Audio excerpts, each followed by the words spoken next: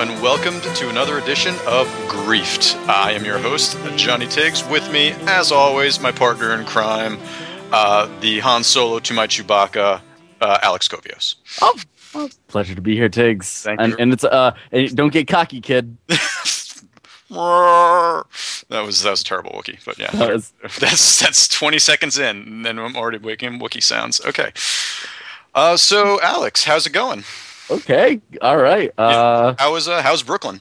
Brooklyn's doing well. The bar below me is not making too much noise, but I just I always heard motorcycles at night, and I finally was like walking around outside the other day, and I saw there's like a proper motorcycle club that like hangs out in a building like a couple doors down from me. Really? Like they have like patches on like vests and everything. Jesus Christ, like the Hells Angels or something like that, or just like hanging out. They're like the something de las muertes, and they have like skulls on the and they look like they're gonna kill someone at any moment. It's like Sons of Anarchy's happening right there, and I never knew it. Holy crap! Did you go over and talk to him?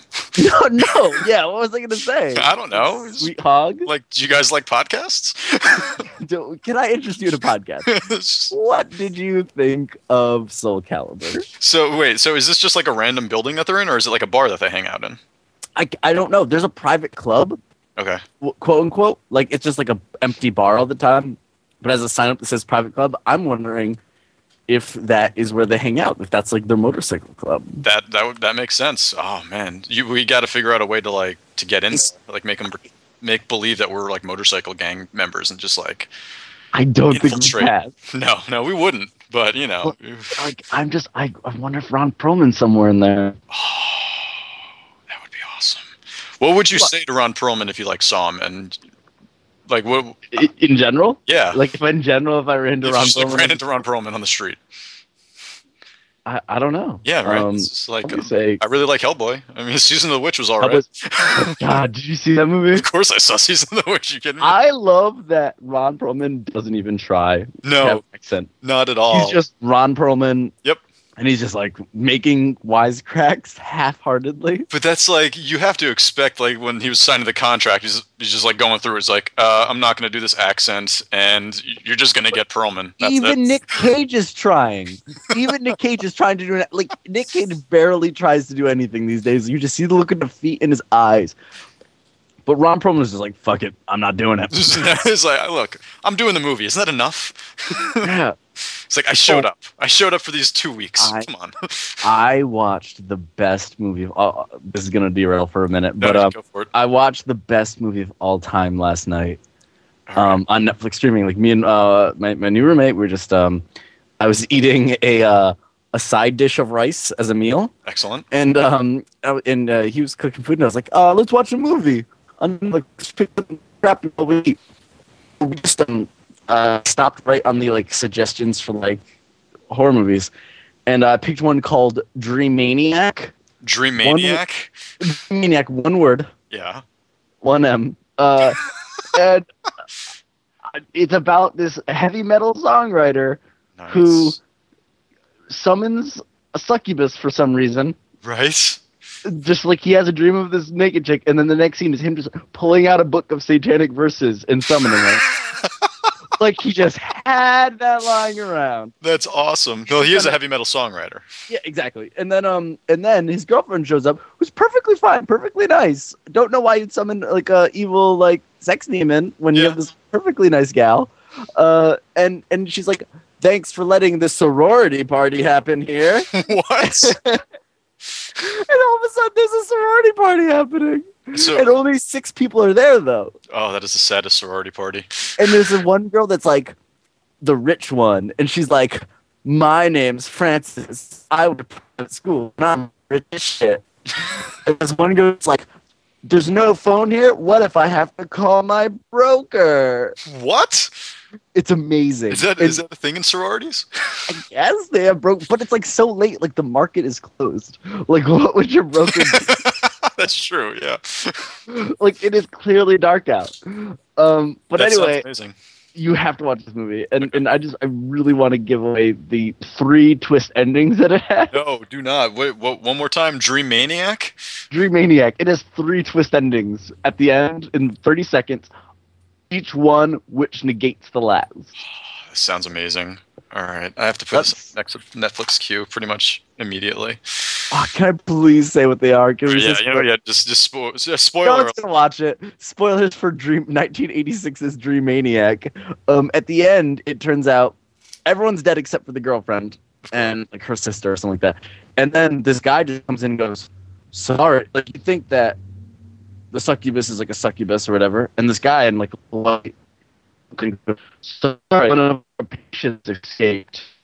Hope she didn't cause any trouble. She wasn't a succubus at all. She was a mental patient. What? Then it cuts again, and it's the main guy who turned evil because of the succubus and helped her kill people. Obviously. He is like the heavy metal guy is like wearing a suit and a slicked back hair, and it's him saying, "Oh, what do you think of my screenplay?" Oh my god. So then the whole thing was just a screenplay. Oh my god. Then there's a knock at the door. What? And it's the succubus. What? As the succubus? Or just like, oh my god. Okay. You sold me. I'm gonna, alright, yeah, no, I'm watching that tonight. Amazing. Like, that's incredible. it's got a freaking awesome soundtrack, too. Really? It's just like, this guy's supposed to be in heavy metal, but like the only, like, it's just synth pop the entire time. There's no heavy metal. There's no... And the best part is like he's the beginning. He's like he hits it like guitar, and I see him just like, yeah, all right, that works. Like nodding his head and writing. Oh my god. Okay. You sold me. No, you sold me. Don't even. That's all we need to say about Dream Maniac. Yeah. Other than that, I cooked 2 entire tofurkey roasts last week. Nice.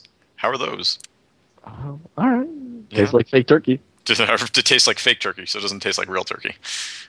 I don't have a concept of what real turkey actually tastes like anymore, but right. Like one of them apparently was kind of authentic tasting.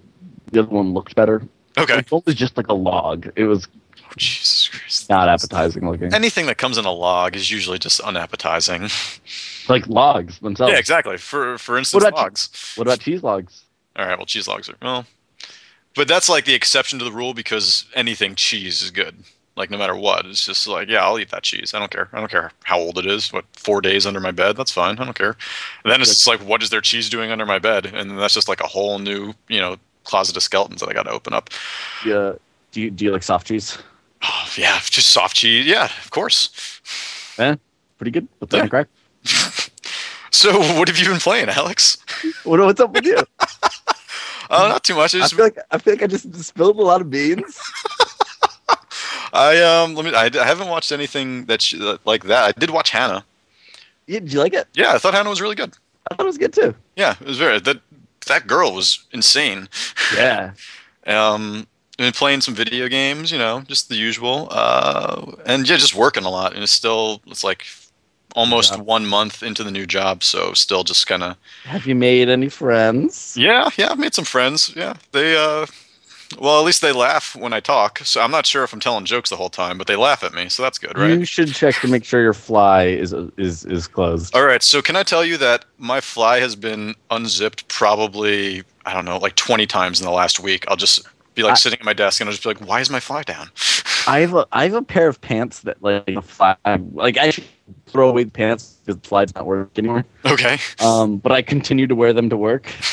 Awesome. And there's no not awkward way to like zip up your fly. No, it's awkward no matter, like, even if there's no one around, it's awkward.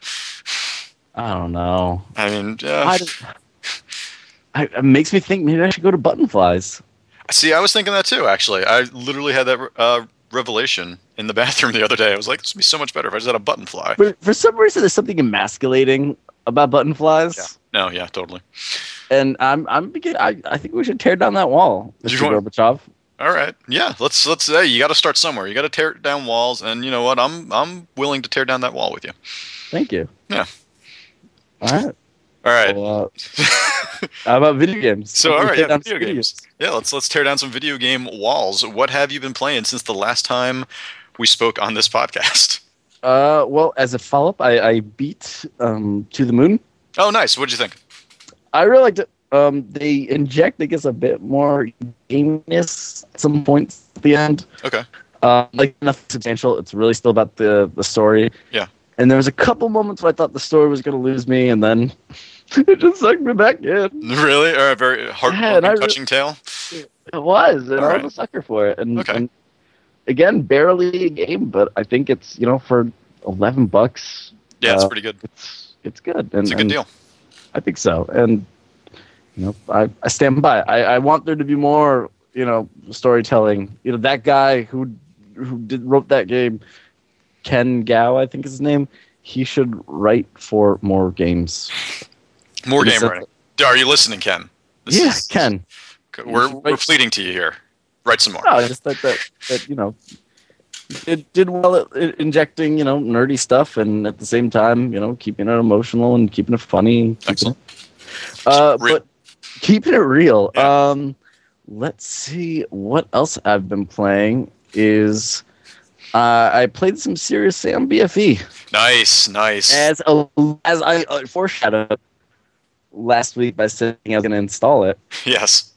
I did, and I played about 2 hours or so of it, and it's pretty good. It starts off slow, which is weird for Serious Sam. I mean, you don't get a gun for a little while, right? You don't get a gun for about 20 minutes. That's weird. But you still have a hammer, and you're still, killing shit with a hammer. All right, well. But it's weird, again, not to be running backwards. Right, and just shooting stuff the whole time. But you get guns, and they feel pretty good. And it's a game that's good for short bursts. I mean, I can't, my first time sitting down with it, I got through all, the tutorial or so level, and after that, I was like, okay, I'm good. And I came back a few hours later, played, another 20 minutes, and kind of did that on and off for, a couple days. Okay. And I think that's kind of the best way for me personally to play it. I do like that it does, again, it feels as much like an old FPS as you can do now. They've injected, they try to inject some story into it. Don't care. No. Don't care. It's a Serious Sam game. Just let me shoot. Yeah. And I kind of like the, just feel arcadey. You move fast. That's cool. And you jump around, and you you find there's 17 or so hidden things in the first level. Really? Yeah, just hidden out. It's hidden ammo, hidden everything. You just there's shit everywhere, and reason to kind of go down the different corridors and explore. And okay. I think it's fun. I hear it gets pretty hard later on, and there's definitely got to the point where there was so many headless guys running and screaming at me. Right. Yeah, it just gets got a little out of hand, but I liked it. And what kind of guns are they touting for Serious Sam nowadays? I'm still pretty early on, so it's kind of standard fare. I had rockets, pistol, shotgun. Okay. And big ass hammer. Nothing outlandish yet. Okay. But still fun. I'd say other than that, I just actually today was playing some Happy Action Theater. Oh, sweet. The new Double Fine Connect game. Yeah, it's cute. Really? I was playing it by myself. I was going to ask if you were playing it by yourself. Yeah, I was playing it by myself while my roommates were trying to watch Intervention. Oh my god.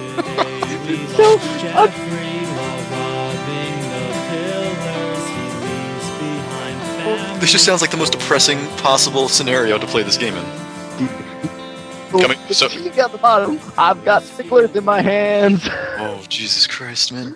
And at one point, because it picks up everyone, it was picking up when my roommates were just sitting on, a chair. Right. So I would be in this one that you're just it's snowing, and if you stay still, you freeze, and then you if you move, you break apart the ice body that has gone on around you. All right. And you get snowballs at people and stuff like that. So I was just throwing snowballs while they were getting taken into the sad world of this family. Oh my god.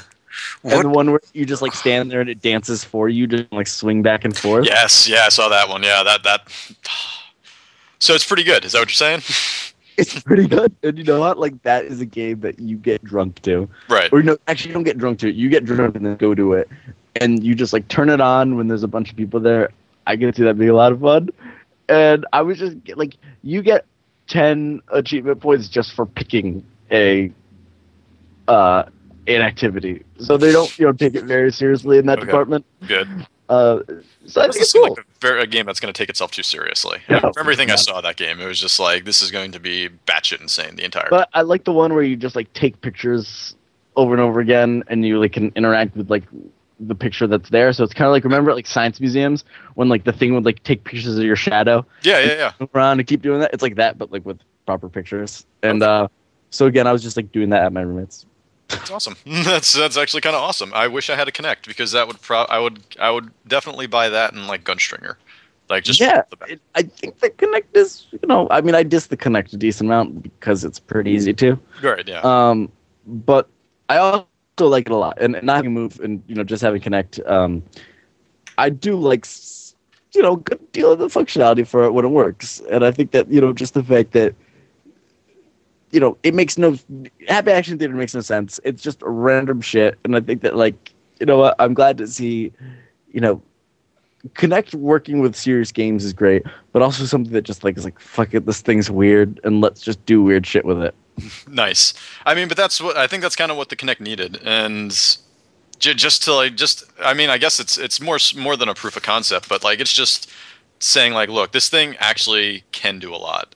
And we're going to show you, like, it can track, it can, it's just, there's a lot of functionality in there that you don't see very often, just because, I guess, of how difficult it is to really program for it and to get it to all just, like, sync up correctly. But they just kind of took all the parts of it that might actually break, and they just turned it into a game. And and I think there's an inherent problem with trying to build a game for technology. Yes. I mean, you see that a lot of times, like, things trying to bring themselves over to the Wii. Yeah. Like that was something that like everything just ended up being waggle. Like there was that period when just like you could just beat games by shaking it. Yeah, and, like Jumper. Yeah, and you know what? This is just like, what?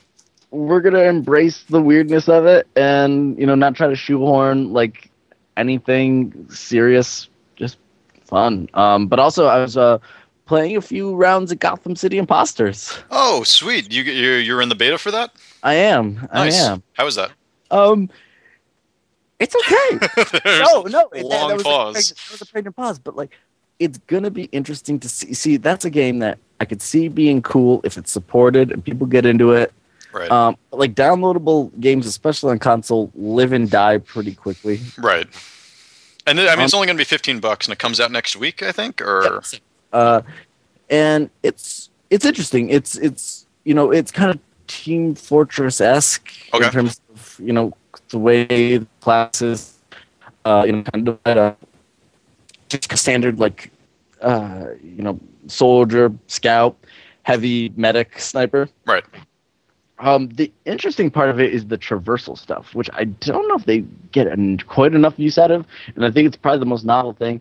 Is that each class has a kind of a different way to move around the map. Yeah. The soldier has a grappling hook that you can just kind of stick onto any surface. So you can just kind of shoot it across and, much such as Batman, kind of zip over to something. Okay. The heavy has like a... I think you can change loadouts. I didn't customize too much, so I think you can shift these things around. This is the default stuff, as a disclaimer. The heavy has like a glide. So if there's vents with air and trampolines, and you jump on those, and then you can kind of glide over to different stuff and do like a dive bomb attack. And also I think it's the medic and maybe the scout. I forget what the scout is. Medic and rollies. So there are ramps for some reason throughout the maps, and you'll just skate across those and just shoot across them and go different places. So I think that's kind of the interesting part, is that you can move around in a lot of different ways. Nice. I mean, there's a lot of things that are just kind of standard team-based first-person shooter fare, but for the most part, it seems like it works pretty well. Awesome. I'd be curious how well it's purchased and supported. I think that's going to be kind of where it goes. But it doesn't seem bad. I think if I had like a group of people that were like into it and committed to it or something like that, I think I wouldn't have a problem with saying, hey, go ahead, get this game. but I think right now, try it out while it's in beta. I think it's free for PlayStation Plus. Yeah, it is. Yeah, it's free right now for PlayStation Plus. So I think it's worthwhile to check out. I think that it's going to be interesting to see where it is in a month. Cool.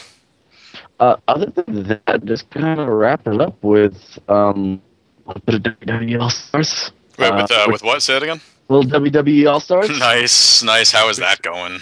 It's great. Yeah. It's so much fun. It is. Who's your preferred wrestler? I've been playing a lot of Stone Cold, a lot of Hulk Hogan. Nice. Yeah. No, that's pretty standard fare, I think. I mean, yeah. When I had it, I'd gotten it from GameFly, and I was pretty much just going Hulk Hogan the whole time.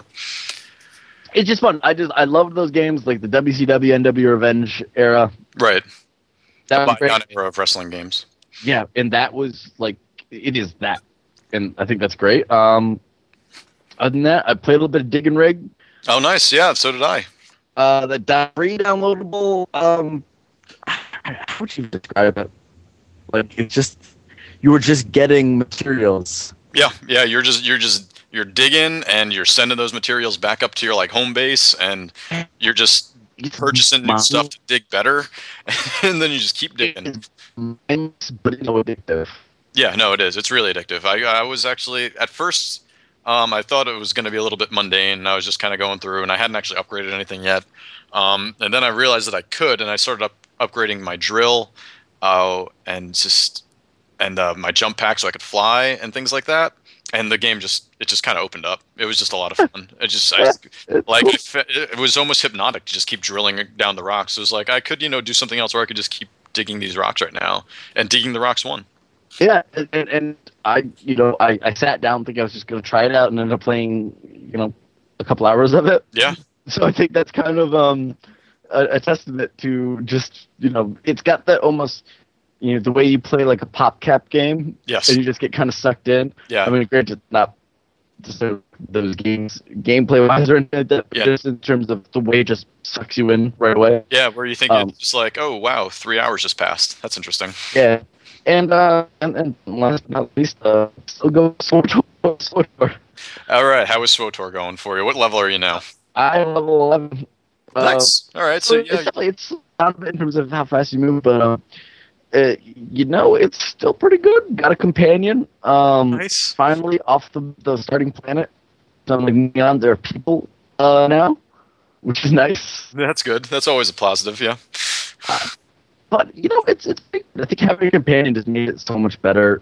Just because, again, like I said before, it was kind of hard at the beginning planet for an agent like me, right? Yes. To get people together and start a group and all that stuff, and just having the companion there just took care of all that. So so the companion kind of makes it okay to be playing this multiplayer online game by yourself. Is that what you're saying? Yeah, okay. It takes care of things like I was saying before. It was kind of frustrating that like there would just be guys attacking me. I was just trying to get through stuff.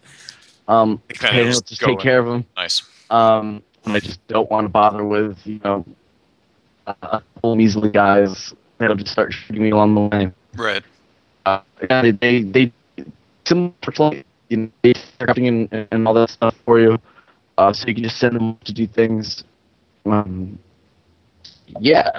kind of taking my path and going further down it. So it's good. I'm liking it. I think that again, it's going to be one of those games that the main fear that a lot of people have is what happens when I've completed most of my story.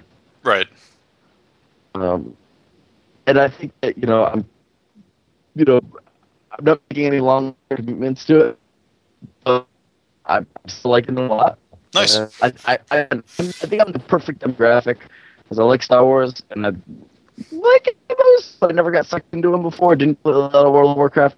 Didn't touch it. So like kind of getting on the ground floor of this, I think that's the kind of people that they want. Yeah, no, definitely. I mean, yeah, you are. I'm pretty sure you're the crowd that they were going for this one. I mean, and so am I. If I had a better PC, I would totally be there with you right now. Yeah, and the story's good. Nice. It is like it is BioWare standard fare in terms of mission, but that's good. I mean, It's like you start off getting set to do something, and then it turns out that it's really the good choice is not doing the mission. Right. Yeah. Oh well. That's like the BioWare twist on everything. isn't it though? It's like, oh, that guy told you. Oh, he's evil. It's like Why would there you are listen to so him? many shades of gray that literally you should just be sitting at home on your couch and you would be the Well, hero. I mean, it's just funny because, like, I mean, when you look at a different choice, it highlights whether it's going to be good or bad. So, like, it actually goes, you know, the way in Mass Effect, pretty much it was like the top and the bottom is the bad one. The middle Yeah. is just being you're just being neutral Non-committal. towards Yeah. it's like instead of that they like mix it up sometimes, but they still will highlight with an emblem if it's good or bad. So Okay. if you know which path they're gonna go down, you don't really have to think when you make choices. Which I think is kind of I think there's almost fun if they mixed it up and you actually take a chance at what you did. But I think you'd have people in like a riot if they were committed to being perfectly good and they chose something that later again like it turns out like that's a bad thing to do. You know, I think like the aim repetitiveness of some gamers probably wouldn't go over well. Right. I think it's just a safety crouch. But yeah, still going strong. That's probably, What about yeah. you? Me. All right. Let's see here. So first off, I finished up Bastion finally. Oh yeah. Yeah, which was really good. I've liked everything about that game from beginning to end, and you know, it wasn't as long as I really thought it was going to be. I guess that's why I ended up taking a break in the middle of it. But I mean, it's still happy. What, 5, 6 hours? yeah, that's about it. Like, it's not that bad. I mean, it's a good size for downloadable game. You get the new game plus pretty much immediately. And it's a good story. You know, it's just like, you know, about just like in this one place and time and like the war that's going on between like these two factions and what like one person thinks is right, and it's just it's told beautifully. The entire just everything about the game is rather incredible. Just the art style, just how you traverse the worlds, the humor that's being found within the game. It's all just great. There's I mean, as far as like Xbox Live downloadable games go, I think the only game that I would probably recommend getting above Bastion would be Braid. Like, that's the only game that I think could really compare to Bastion. I think both like live in the same world in terms of, you know, like artistic integrity. Yep. Yeah, no, definitely. Like that and like maybe Limbo. Yeah, maybe, but like even like more than Limbo, like I mean, I love Limbo, but I would say, you know, play unless you're like, you know, I guess really goth or whatever. I would go with Bastion and Braid before I would be like, yeah, no, you can go to Limbo. No, I agree with you 100%. That Bastion and Braid is probably the best of the games. Yeah, I would definitely. I do like I think it is a certain place in my heart for being like one of like, you know, a few years ago really getting hard like what was 2008 or 2009. Oh God. But like whichever. Yeah, but like, I think that at that point, like that being like the first big turn for those downloadable games on consoles. Is there someone just revving a motorcycle? I know, I can hear it. It's actually making you sound better. Like, you're not glitching out now. Glitching out before? Yeah. Oh, you didn't even tell me. No, you were deep into a monologue at the time. I couldn't bear to tell you. Oh, man. I don't get why do you rev for so long? I mean, like, is there like a? It's like a peacock showing its feathers.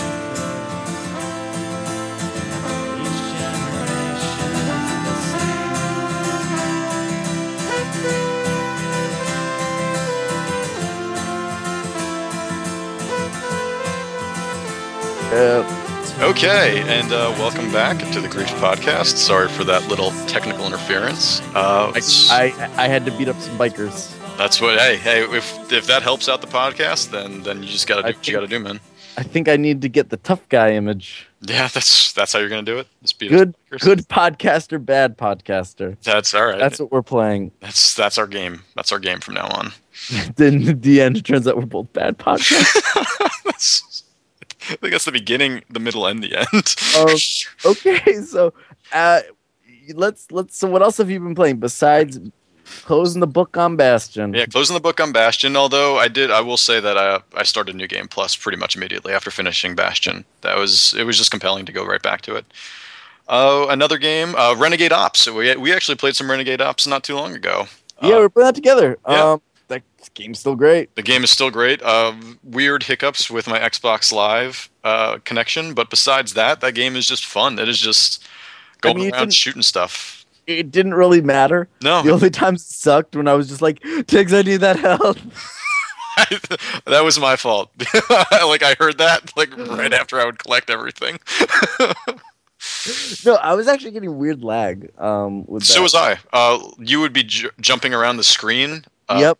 There was a couple times where like your car was just going back and forth in the same spot over and over again, and I would like try to drive over there and it would just knock me off the map. Yeah, you would appear ahead of me and then like behind me and then completely off the screen. Yeah, no, the same thing. Yeah, and then like it would just so happen that you were like way in front of me shooting things, and enemies weren't attacking me. Like they were all just going straight for you. That's why I was dying. Yeah, that's probably why you were dying. What are you gonna do? But yeah, Renegade Ops still fun. Yeah, if you don't, that is another great, not even just Xbox Live Arcade game, but downloadable game that came out last year. Yeah, it shits on everything. Avalanche Studios, Just Cause people. Just a great use of the Just Cause explosion engine. And also play Just Cause 2. If you have not played Just Cause 2, you should really play Just Cause 2. That game, yeah, that's funny. That game is. You could literally have a podcast just on Just Cause 2. That game's amazing. There are so many mods for that game. And I need to install like one. I think is there's like a Spider-Man mod that turns your hook into just webs. Nice. Which I would love to have Avalanche make the next Spider-Man game. Just it would be Just Cause 3, but instead just reskin. Oh, what's the guy's name? Rico? Is that Rico? Yep. Yeah, just reskin Rodriguez, Spider-Man. Yeah. Like that would be awesome. Did you see that new screenshot for the Amazing Spider-Man game? No, I did not. I mean, it looks, granted, Beanox looks like they're going to the, original, Spider-Man movie game format from before, which was the Neversoft ones. Right, yeah, that's where, yeah. Great, Spider-Man 2, great. Tony Hawk actually programmed those games, in case you didn't. Tony Hawk himself, exactly. We have made that Bam Margera. Helped out. I think we made the joke of Tony Hawk programming things like every time. We've only had 2 podcasts and we've already used the same joke. Oh, you know what? Let's just make that a running bit. All right, just constantly mention Tony Hawk. You guys are on the ground floor of this bit, which is gonna go far. From now on, if someone's like, "Who made this game?" You're just like Tony Hawk. Yeah, Tony Hawk, obviously. But the new Amazing Spider-Man game, the color palette is Mirror's Edge. Really? Like, look it up right now. Look up the Amazing Spider-Man screenshot. Okay. Game screenshot, and tell me that's not like the Mirror's Edge color palette. I mean, but like thinking of how Mirror's Edge was, I could see that as a Spider-Man game. Yeah, I guess like the traversal and like the run. Yeah, that would be cool. Like, you know what? It's funny because the Amazing Spider-Man trailer, people are making Mirror's Edge jokes because it's got like first-person parkour in the trailer. Okay, so yeah, so they're just making Mirror's Edge then. Is that what you're telling me? Oh wow, yeah, that does look like Mirror's Edge. Okay. So like, I'm beginning to think they're tied together. Is it what company is doing? It's Beanox. It's Beanox. Activision Beanox. Okay, yeah. Yeah, so the guys that made Edge of Time. Good luck. Oh Jesus. Luck with that. Yeah, that should be great. That was. Did you play Edge of Time? I played Shattered Dimensions. Yeah, I played Shattered Dimensions as well. Okay. Yeah.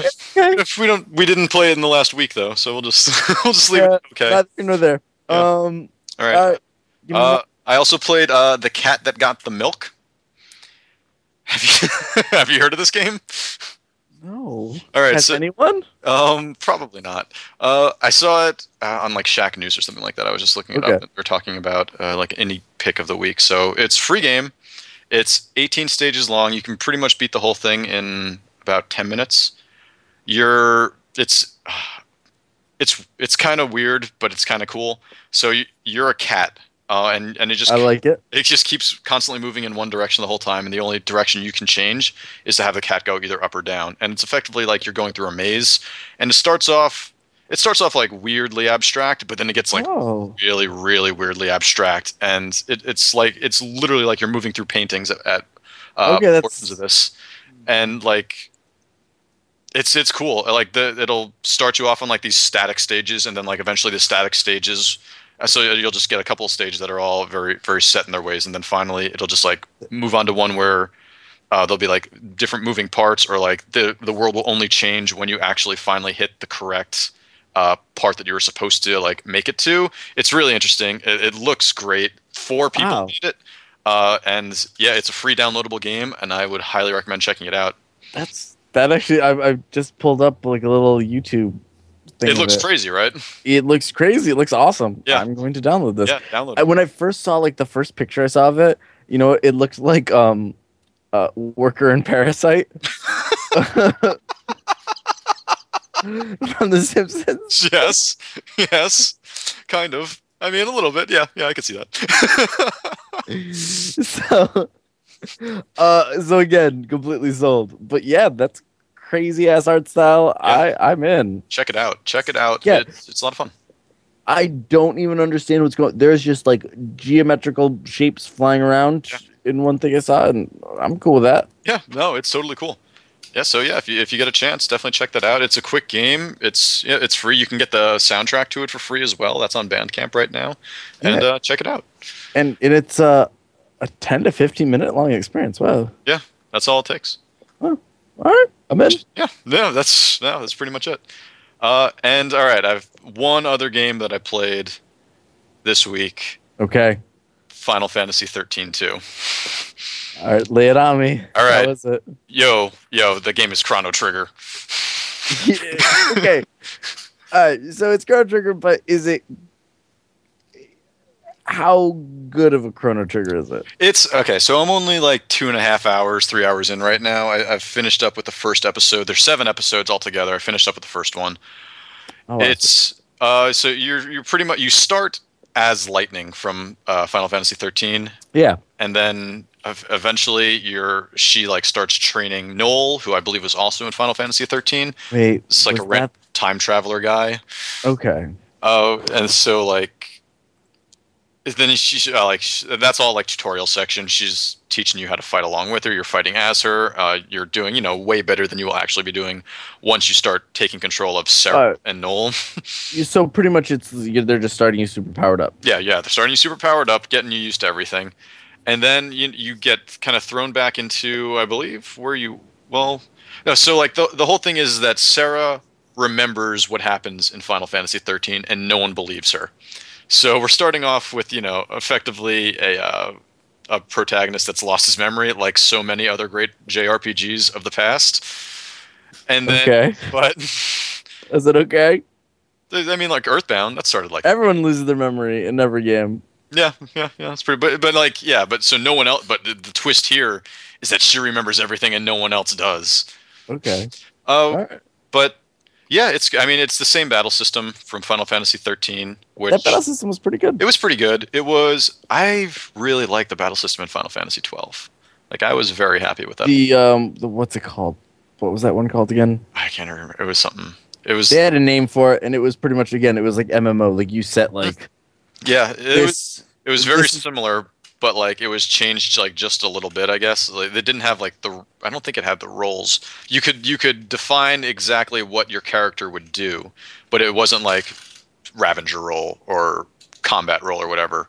It was but you could then you could set like whatever the number of slots that you had open, and there would just be like a bunch of like if-then statements of what to do, what your character would do. Yeah, exactly. Yeah, which was, I kind of like that because I like programming and things like that. Gambit system. That's it. There you go. Did you just look that up? I did. Okay, good. Because my internet is not going great right now, so I'm going to leave. Final Fantasy 12 I never got huge into. No, I think I put 54 hours into that game in 4 days. Wow. That was, like, I was deep into that game. That kind of brought me back into the series, and then Final Fantasy 13 kind of kicked me right back out of the series. Final Fantasy 13, it was. I did like the Paradigm System. The Paradigm System was pretty good. I thought that was pretty cool. I think it was just mainly the story and the linearity got so frustrating. Slow, so linear. Yeah, no, that you're totally right. And one thing that I will say for 13.2 is that it's starting off pretty linearly, but it opens up much quicker than Final Fantasy Well, 13 did. I mean, when people were like, "Oh, you got to stick with 13," after 25 hours, it opens up. Like, no, then it doesn't really open up. Like, That's a terrible endorsement. that's not something I want to play. I don't want to, like, if I'm used to having these games just kind of like start off with a bang and then just keep going from there, I do not want to wait 25 hours to start enjoying a game. There are games that I could complete in that time that I would have a great experience with. Yeah, and I think there was cool things about Final Fantasy 13. It didn't quite come together.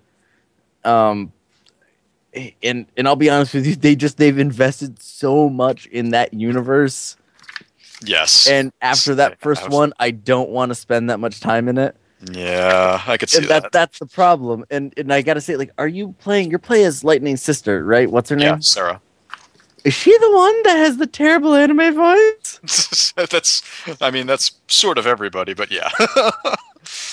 And there's so many anime moments in this, like she's a school teacher and like you see her kids and her kids are telling like how terrible she is, and she's like, I'm not really that bad, am I? I don't know. It's the storytelling in the Final Fantasy series. I feel like they've been resting on their laurels for a while with it. Yes. They got to try to do something they got to shake it up a little bit.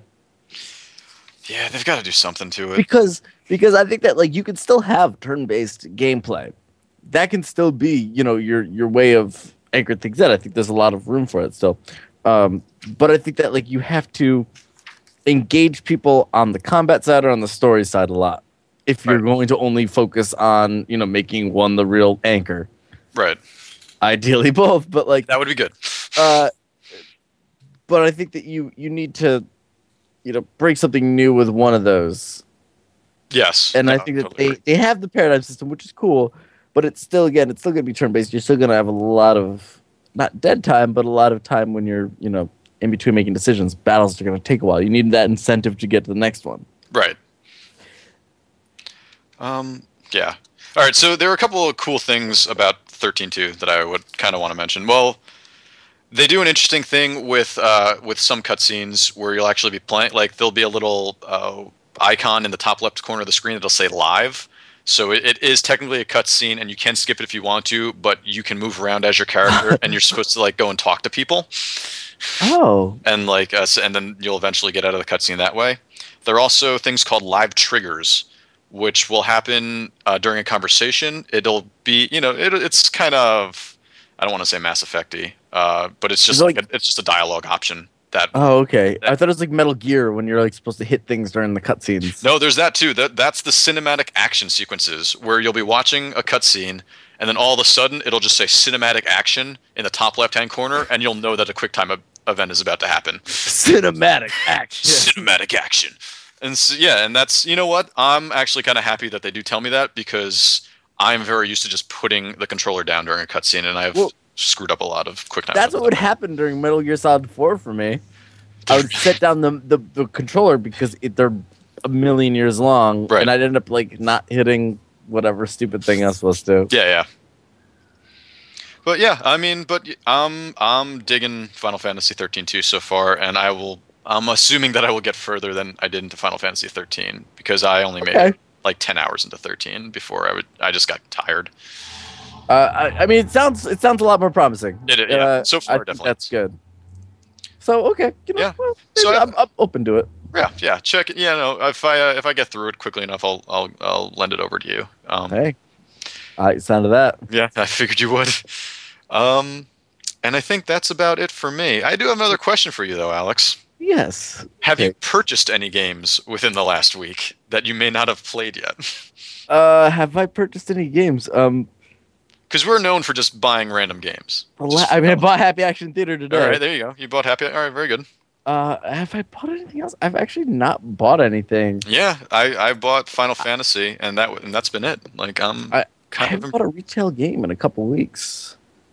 Yeah. I didn't even know Final Fantasy 13 was coming out, well, 13.2 was coming out this week, and I just happened to look at like a list of things that are coming out, and it was like Final Fantasy 13.2 and Never Dead, and I didn't think Never Dead was ever going to come out, so both of these things kind of surprised me. People are not liking Never Dead. People do not like Never Dead, and I wanted to get this game because I kind of liked how some of the previews had looked for it, but Well, it's Rebellion. I mean, it's the guys that did AVP. ah, okay. So you can go, oh, then It all comes together, yeah. Yeah. Now it makes sense. Well, all right. I played that new AVP. Oh, how was that? It wasn't great. No, yeah, I really wanted to I loved the old one. yeah. You were a big fan of the old one. I loved the old one. It was fun. And I liked having the different campaign. Like again, it was like that came out like 99. Yes. So I was 14, I mean, or so. Like I was just into aliens and predators and just being able to kill those things, and Yeah. it was fun as the novelty. Teenage boy's dream. Like those things always look great when we were younger, and then like when we go back to play them now, it's just sort of It's oh, nostalgia does not a good game make. no, that was well put, Alex. Well put. But what about you? Wait, so besides those ones, have you bought anything stupid recently? Have I bought anything stupid? Not off the top of my head. I'm going to be buying one of the. I haven't bought the video capture unit yet, but I will be buying that soon. Nice. But that's about it. Yeah, I've been spending my money on food recently, so that's been good. Oh, that is good. Yeah. Well, Tiggs, one of the staples of the Grief. The reason we call it the Grief Podcast. Yes. You know why? Do you know why? Tell the people at home. Oh, because we like to issue each other really bad games to play. Yeah, it's like that's why we call it Grief, right? Yeah, because I mean, it's we like to inflict pain on each other. Yeah, that's pretty much what it goes. The pain in our own lives. So at the end of this, we'll each be revealing what game the other has. I don't know. What are we giving it? 2 weeks, month, whatever. Depends. Yeah. We'll do a check-in next week and see how it's going, and then we'll go from there. Yeah. So it'll be some crappy game that the other has to play. Yes. So I would like to say, I decided that this time I'm going to be telling you the positive things that people had to say about this game. Okay, great. So let's see. I'm on Metacritic, and Metacritic user, Cab Ruler. All right. Said, solid game, good story, and good gameplay. I'm surprised by the negative reviews. Oh God. All right. Let me check out the Metacritic for what I'm going to be giving you. So surprisingly, the one that I'm going to give you has no user reviews whatsoever, and 7 negative critic reviews. Wow. Okay. All right. So, and then I'm going to read you this one from ZT Game Domain. Okay. With its dodgy controls and dull combat, it is hard to recommend this game to anybody, even a real retro brawler fan. Retro brawler. Yeah, so that's a little clue for you. Think about that. Mull it over. Maybe you'll come up with it at some point. And if you don't, I'll tell you at the end of the podcast. Okay, wait. Okay. So Metacritic user Mohawk Mike. Okay. He had this to say. This is paraphrased in the middle. You'll essentially move from section to section, and you beat up a huge group of enemies. This is a positive review, by the way. Okay. Then some more enemies. Then some more enemies. Okay. With bigger, meaner enemies. That sentence doesn't make sense. That's actually what it says. Then some more enemies, comma, with bigger, meaner enemies. Oh. So are you beating up enemies with enemies? Okay. Then so on and so forth. It's a beat 'em up game, plain and simple. Are we pretty much each issuing a beat 'em up to the other person this week? So. Okay. Excellent. All right. So yeah, that's a little bit of a tease. Can you guess what these games are? Because I can't guess what mine is yet. So I can't guess what mine is either. So let's just keep going with it. So let's get on to the topic of the week. Hold on. Let me think for a second here. Is my game Slaughterhouse? Is that what you're giving me? Oh, I won't say. I will not say. Okay. It just sounds. I don't know. That's the only thing that came to my mind. All right. No, do not. See. I'm not going to give you the score on Metacritic yet. Okay. I don't want you to decipher it from that. I've already given you the score, so you know. What was it again? You gave it earlier. I don't actually. Maybe I did. Yeah. It is a 26. Oh my God. Yeah, but you know what? We'll see what happens. So, topic of the week. Topic of the week. You know, why do you like playing some games? Do you like the characters? I mean, I think that's usually one of the things that kind of draws me into the game. Initially, that's the only real window that you have into the game, especially when just first starting it up. Kind of learning about your character, who you are in the world, and why you're there. Because if those things don't mean anything to you as a player immediately, you're just not going to be in the game. You don't. Yeah, and I think that there's games that live and die by their characters. Yes, very much so. And I think that there's some that I will give the benefit of the doubt to, just because I have a connection to that character. Yeah. Even if things sometimes don't necessarily go great with the game. But you want to see that character story. If you're invested enough in the character, you want to see the story play out. Yeah, and I think that there's some people that really kind of know how to feel like actual dynamic people. Yes, I think that. I guess if we're going to start off, probably my favorite protagonist, character of the last few years would have to be Nathan Drake, and I think that's a pretty easy one. But he's enjoyable. Like you like listening to him talk throughout the entire time. It's like a John McClane type of thing where you're just like you love watching McClane do everything, and he'll do it all by himself, but he'll be talking to himself the whole time, so it's funny and it's just charming. Well, especially like we're a generation of dudes that like loved, like Harrison Ford, right? That like loved Indiana Jones and Han Solo, and they pretty much put those two into a blender. Yep. and created Nathan Drake, and I think that that gooey Han Solo. God. Harrison Ford juice. Oh Jesus. So I don't know where that came. That was interesting. Got weirder. Just keep going. No, but I think that like even Uncharted 1, you're like, okay, the gameplay maybe a little lacking, but this is engaging because of this person. And 2 became like a full-fledged, like the fact that like there are shades of gray, right? With them, like the kind of complex relationship kind of structure, which I think we mentioned was probably the best part of Uncharted 2, is just watching the characters play off each other. Yes. And even when 3 couldn't quite recapture that, just having him back like felt good. Like it felt back at home almost. Like it was just it's a character that you like to see. Just hanging out with an old friend. Exactly. Yeah. Just dude, you just want to grab a couple brewskis. Yeah. Watch the old game. Hey, what are you doing tonight? You want to go hang out? Yeah, why not? Yeah. I do. Okay. Game.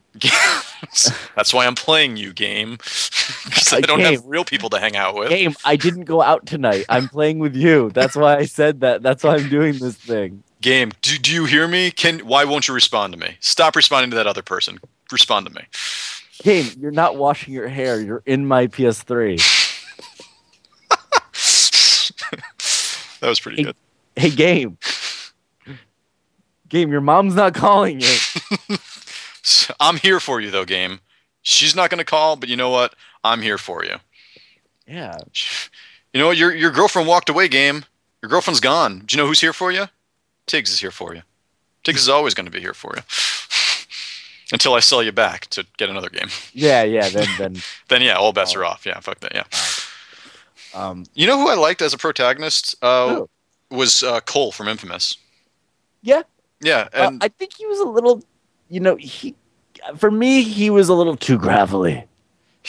Well, that's understandable. Yeah, but there was something lost in Infamous 2, where I know they changed the voice actor over, and I know they changed it back.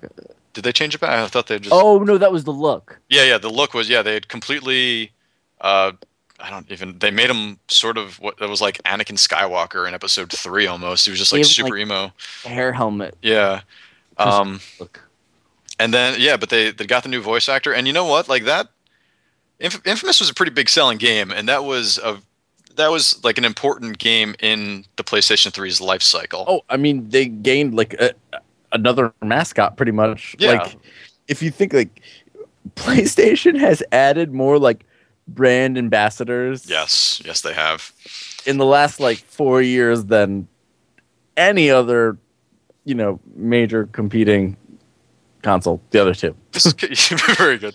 This is kind of an off topic right now, but have you seen the Sonic the Hedgehog commercials in the where it's like they're trying to sell insurance to Sonic the Hedgehog?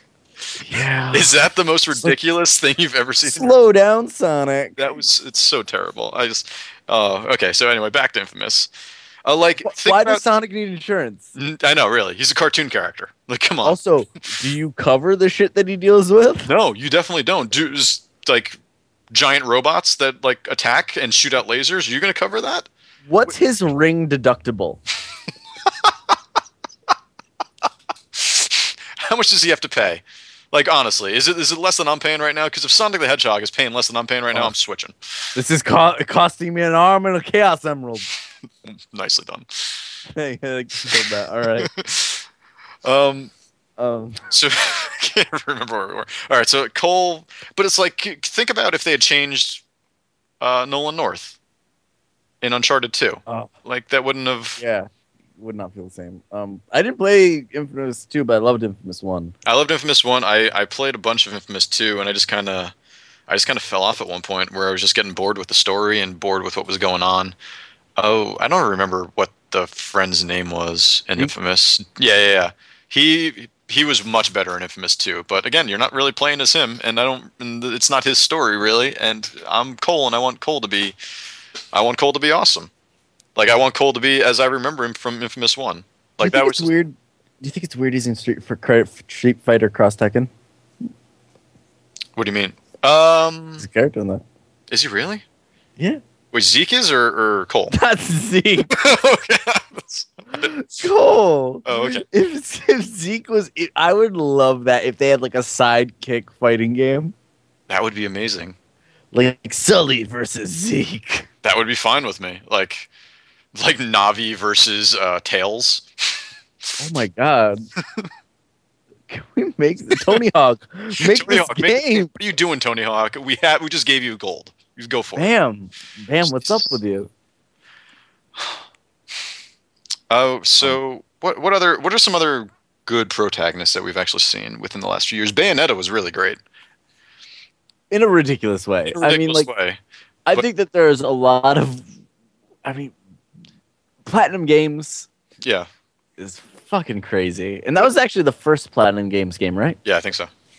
But like, as far as female protagonists go, you don't usually see very many. Like, I mean, they completely fucked Samus, and Samus was a hardcore female protagonist, and then they just they made her just whiny, and so you'll see that happening with women protagonists in games. And I think that Bayonetta was she was never she was a witch, but whatever. She was never apologetic for anything that she did. She was just batshit crazy the whole time, and it was awesome. And her hair was her clothes. Her hair was her clothes as well. But the problem is, but she was also hypersexualized too, yeah, which is kind of which is a really hard thing in games, because you want them to be like, hey, this female. He's revving his motorcycle again. He wants to be on the podcast. Just invite him. I know.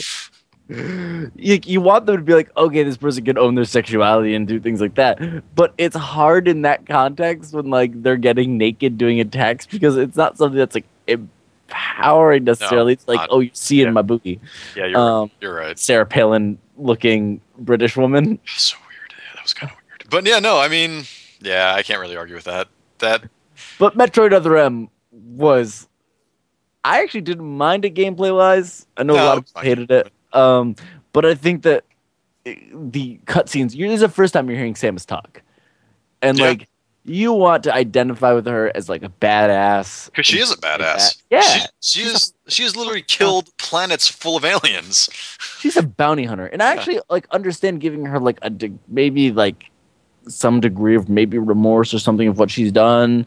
I can understand that. Like, but they made her so whiny. It was like reading a 17-year-old's live journal. Yes, it was. It really was. Like that. And the voice was terrible. The voice was god awful. Again, it's that anime, like, it's that really squeaky girl anime voice. Which I don't know, like, maybe just because whenever Samus was talking or whatever, it was always just text on screen before that, but I never really had, like, Samus was Sarah Connor. Like, that was the voice that I had. Yeah. Sarah Connor from T2. Like, that's what Samus was to me before that game came out.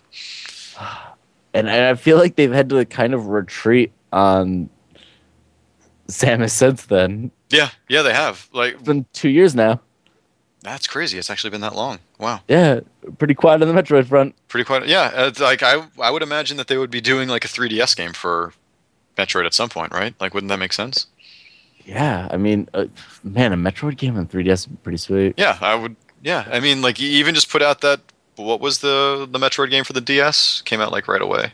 Hunters? Yeah, Hunters. Yeah, I mean, you've done more egregious bastardizations of your games before. Just put that out in 3D. Hunters wasn't terrible. I mean, Hunters was very good. Yeah. First-person shooters never worked great in the DS. Nope. Such a weird system they always had for them. Yeah, because they tried to make the joystick you touching the screen, which just doesn't work. I'm sorry, it doesn't work. Because I mean, you're losing all the face buttons. Yeah. Any fidelity with them, any opportunity to like switch weapons fast or do anything like that.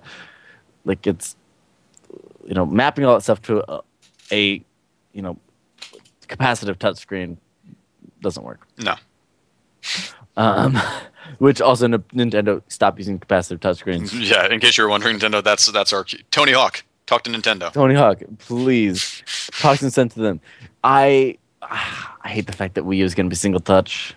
That is kind of, I don't know what's going to go on with Wii U. I mean, I'm waiting to see what the next reveal of the Wii U is, because I guess they've done some changes to it, and there's going to be a bunch of hardware updates, and hopefully, like, all the sighs, like all the moments where we sighed during those presentations are all going to be, joyful this time. It's going to be nice to actually see stuff running on it. Yeah, that's true. Because everything was Xbox. It was Xbox.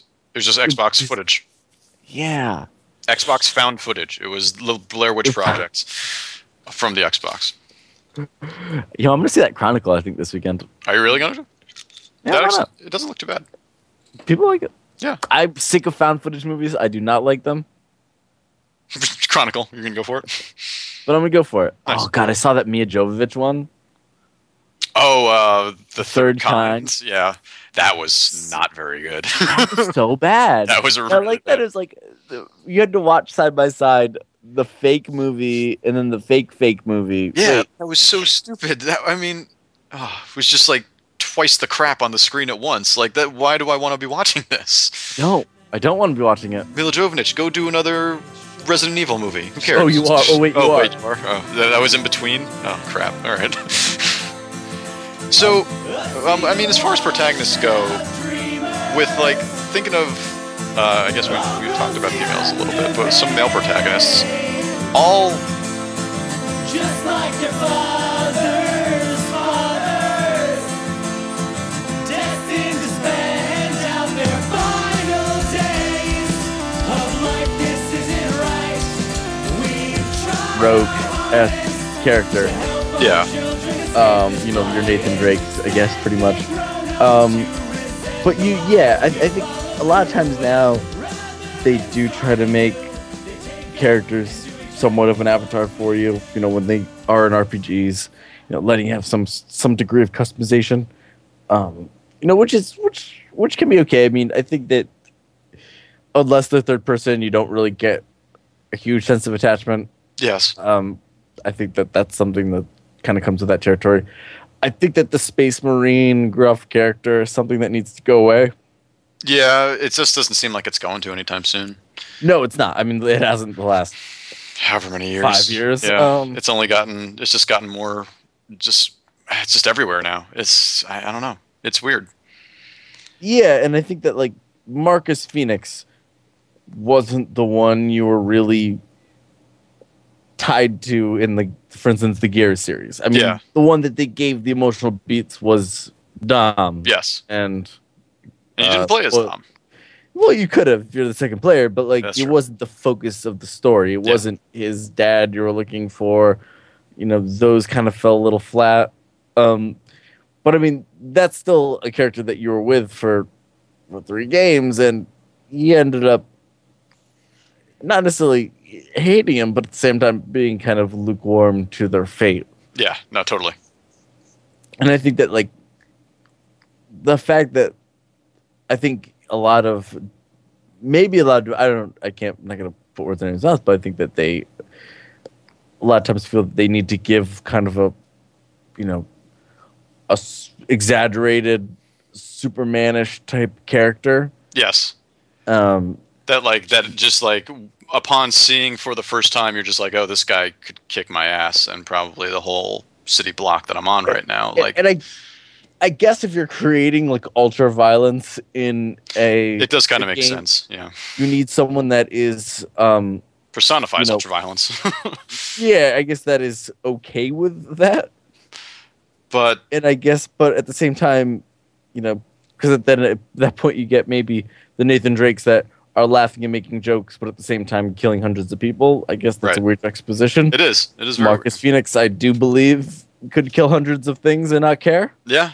Because he's gruff and he'll just keep talking like this. Oh, crap. Grubs. Scratch one. Nice. Behind the ears. Do you want to watch Top Chef tonight? Nice. Dinner's at 9.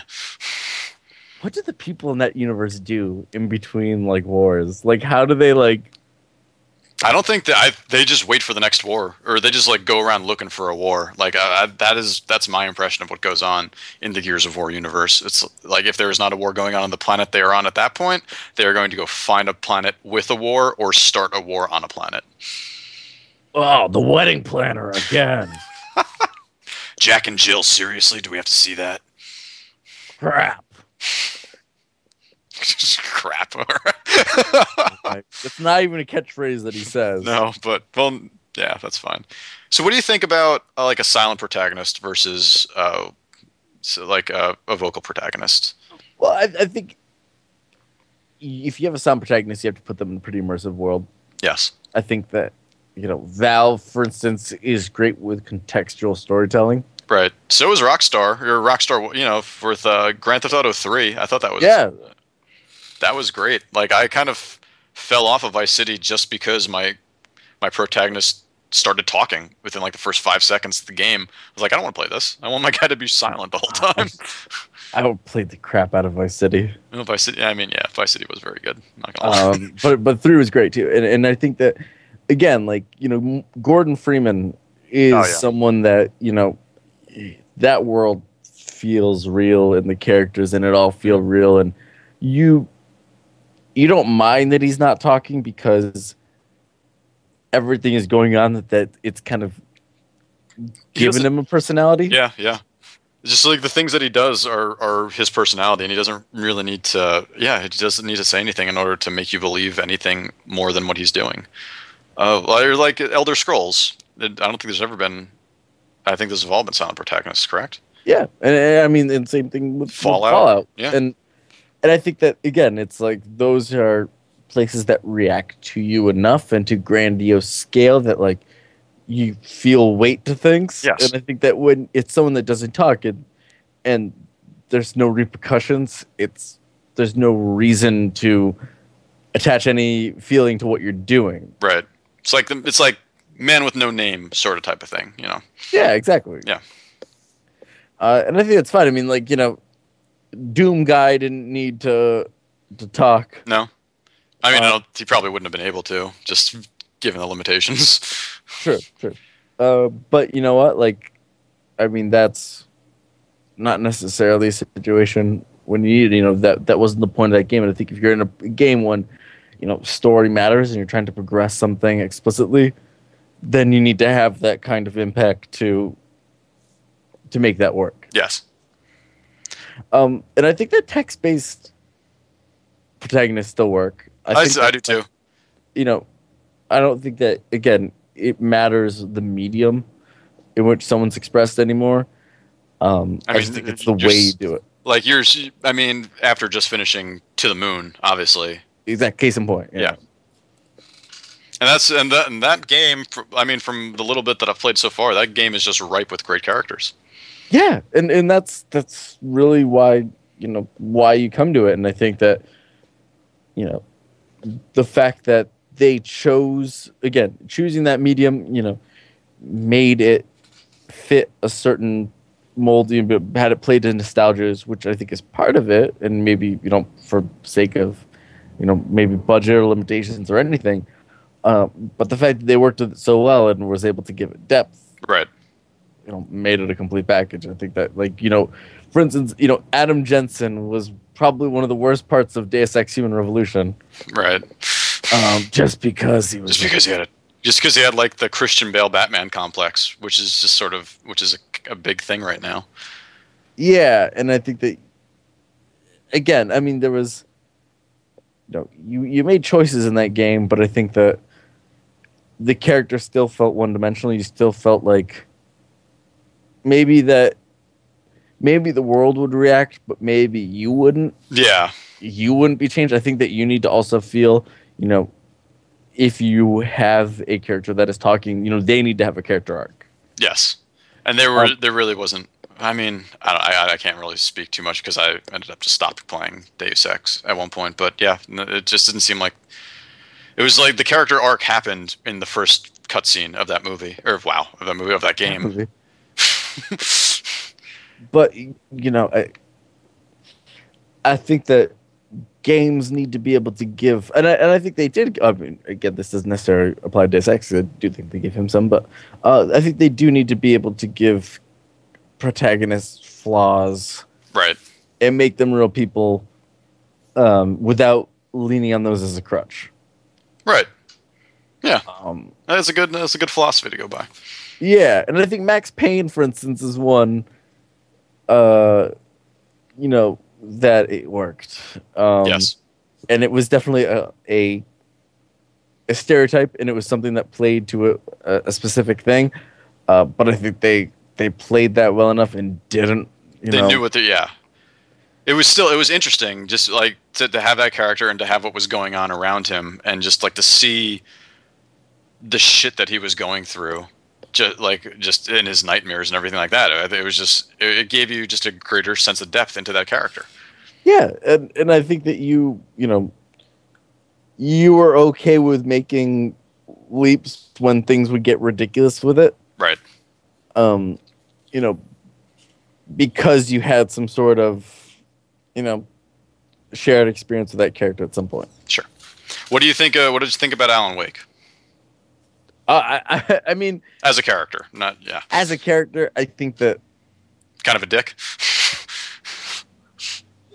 Yeah, I mean, I like that. I mean, again, as I said before, I do like that game a lot. I think that sometimes when it's like a fish out of water type thing, that's a time when the protagonist becomes a little bit more vanilla, right? Because they're reacting to things.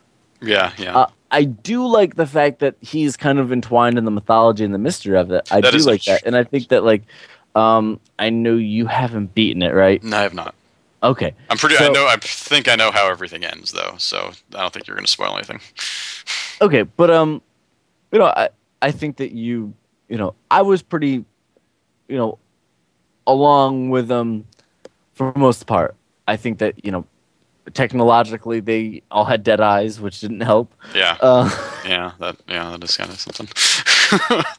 But I think that he was done. I mean, you'd hope that a game about a writer would have really top-notch writing, and it doesn't all the time. But I still think that he was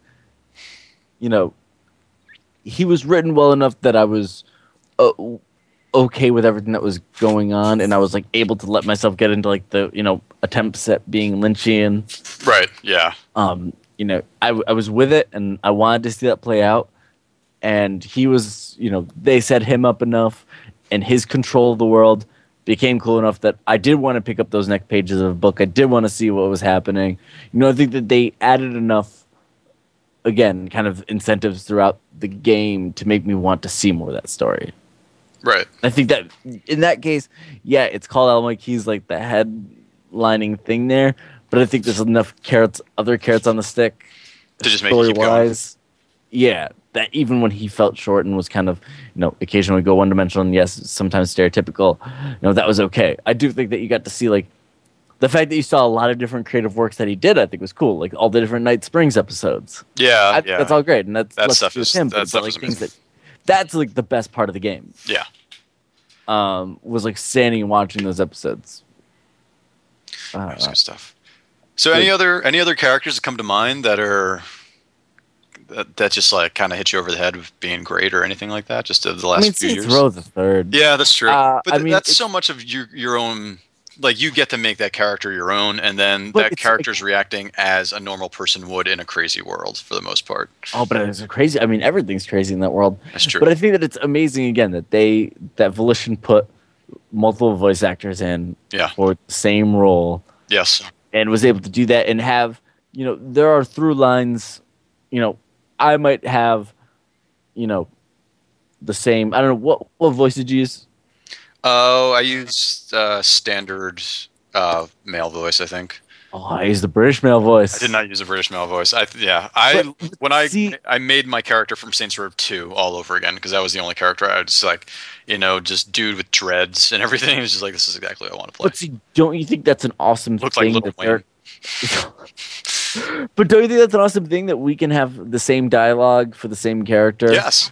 And have it be a completely different experience that we're both attached to in different ways? Yeah, no, I think that is great. And I think that it takes kind of like a very precise storytelling in order to actually get that across and a very well done writing in order to be able to I mean, and it's not just the male voices because there's a lot of female voices. There's 3 different female voice actors for the characters as well. And the zombie. And the zombie, yeah.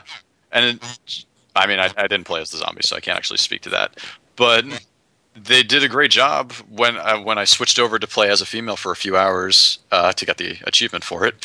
I never felt like I still felt like I was playing my character, even though it was a female, even though there was a different voice to it. I still felt like this character knows exactly how I feel in this world, and it's just playing to everything that I wanted to do. Yeah, and I think that's really a really big accomplishment that they were able to do that.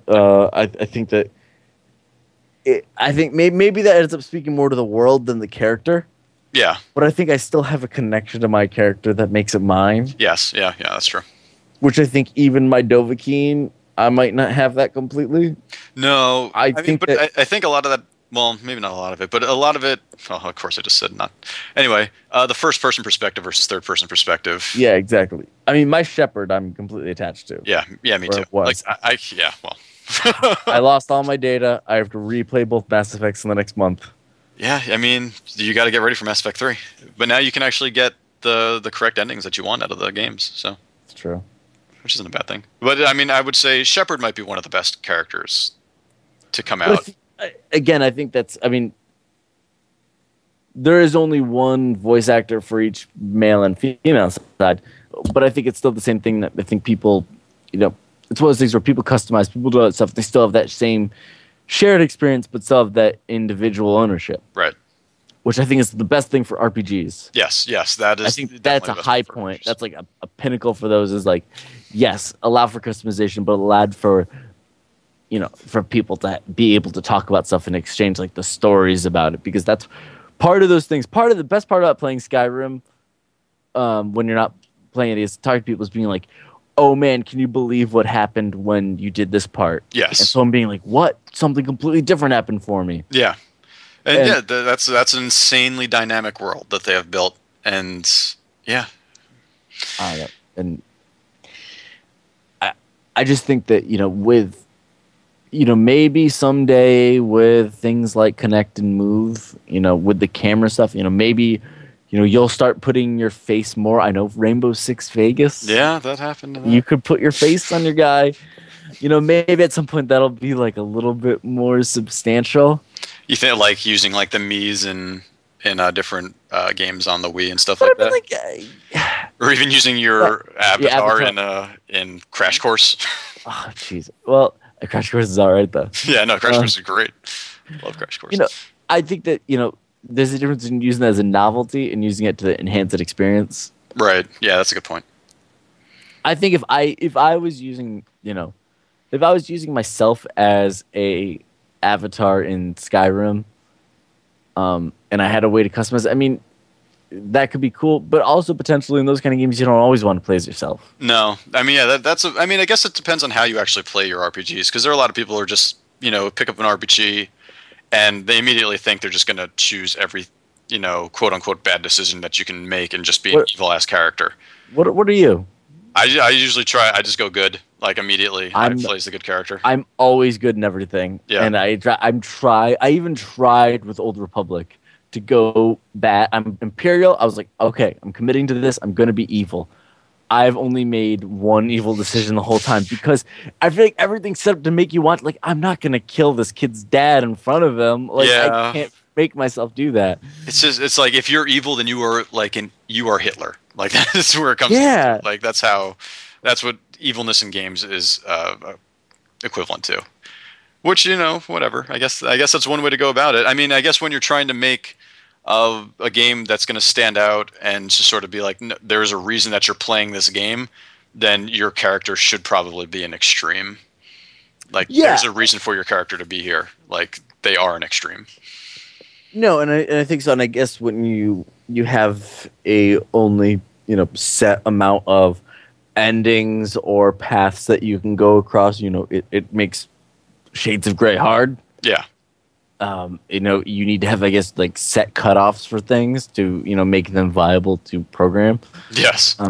I imagine but at the same time, sometimes when you introduce those mechanics and then have that breakdown, it can take you out of that reality because, again, you might say, in the Old Republic, I might say, I don't want this kid to go to that Sith training camp, but at the same time, I don't want him to, go to this other place he's going to go. Like, can't I talk this person is, dad into doing this? Yeah. That was something I was dealt with, and I was like, okay, I guess, I wasn't satisfied with anything. Yeah, and that's like, things aren't that simple, and I think that we're many years off from things being able to be that dynamic to accommodate for every kind of there's just too much in life, but or in Star Wars, in the galaxy far, far away. But I just think that it makes moralities. I think morality is a topic for another day because morality in games is a tough thing. It is. It's not an easy thing. I mean, because when you try and actually do Shades of Grey, or when you try and make people believe that you're really giving them a choice, and the choice is, murder this family in front of like their father or whatever, or give them all ice cream, you're just like, wait, I want to play that game. Tony Hawk, welcome what are you to doing? murder or ice cream. Press start. Thrill House. I've only entered my name. Well, who entered their name was a Metacritic user. Oh crap. Pillion. If you like kicking ass 110% of the time, this one's for you. All right. You know what? What's the game? Just tell me what the game is. Okay.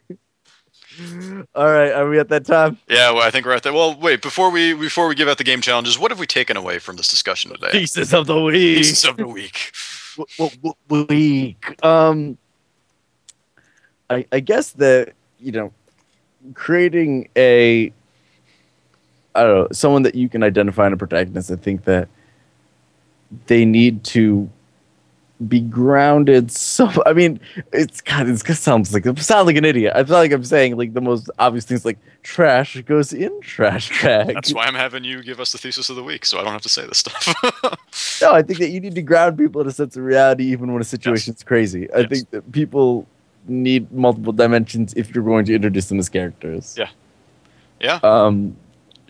Don't over sexualize. The characters can just sort of be themselves. And I do think that, like, I'm kind of backtracking a bit. I think, female protagonists, I do think that, we need a serious game female protagonist, because I think that, there hasn't really been. I mean, I'm trying to think of one.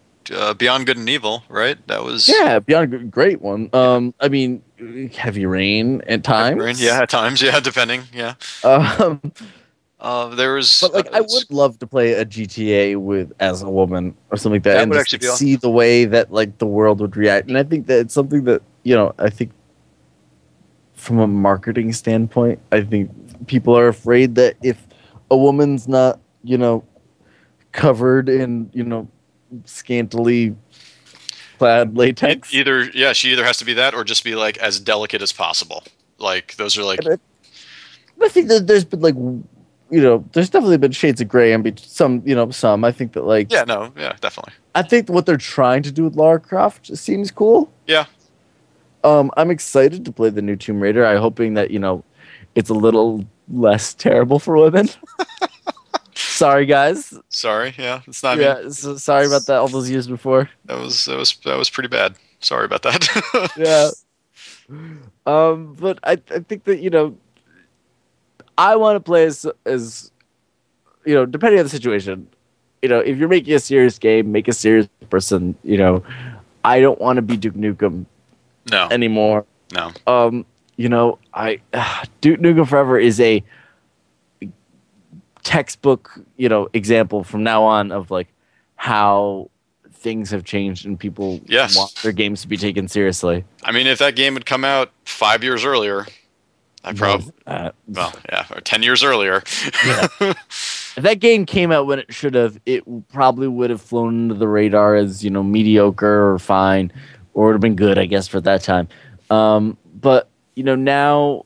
It would have still been funny at that point. Like, people would be like, oh, the humor wasn't too terrible. Maybe, but, like, it's not...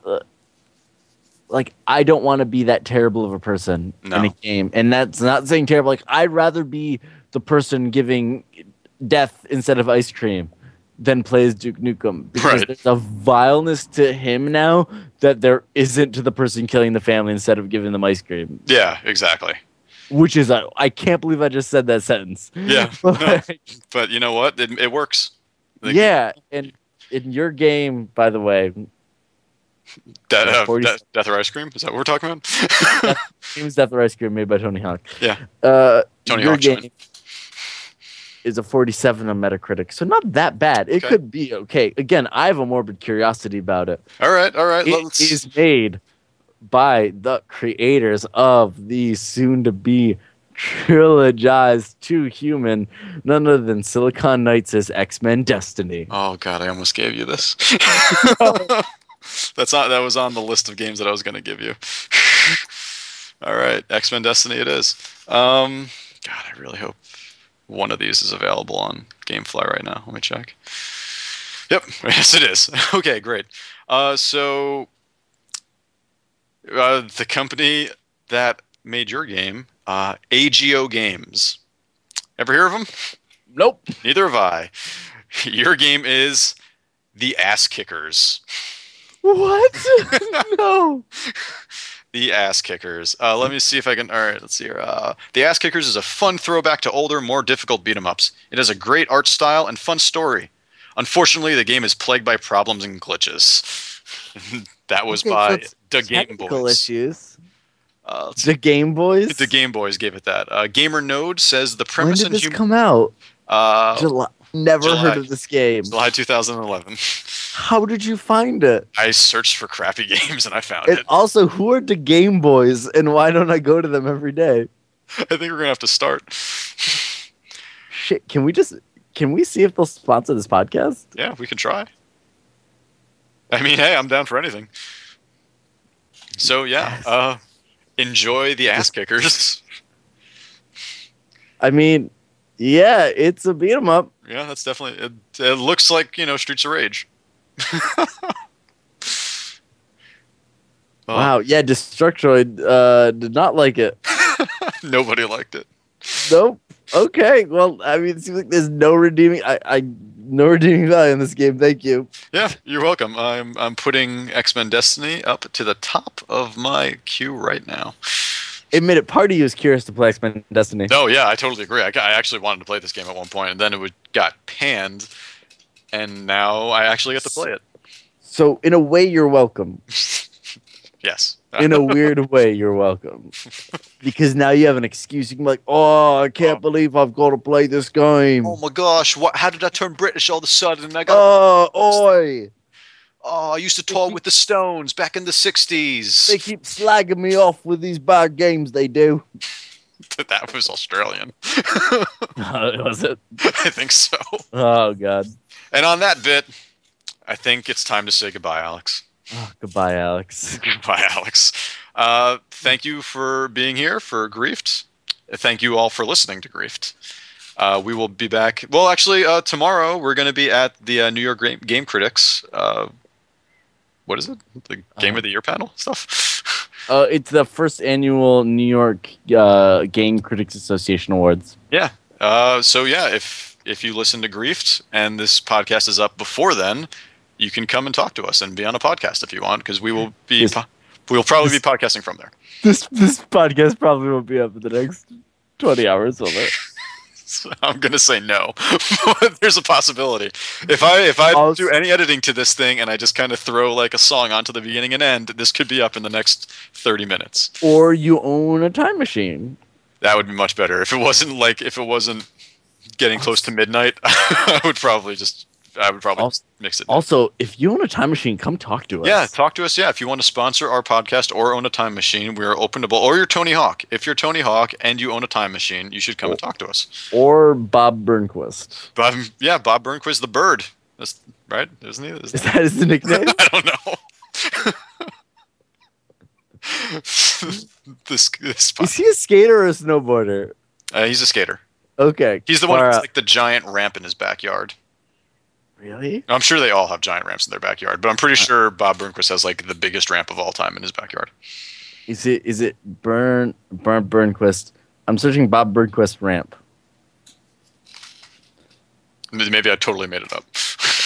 Bob Burnquist built the mega ramp. Yep, there you go. It's on buildaramp.com. That's a site. Yeah. Oh man, how am I gonna figure out how to build this ramp? Oh, you should get to buildaramp.com. Oh, how could I have been so stupid? Ramp building needs. Also, listen to Griefed Podcast, the sponsor of buildaramp.com. Thanks, buildaramp.com. Yep, ramp. All right. All right. Thank you. Good night. Thank you guys and good night.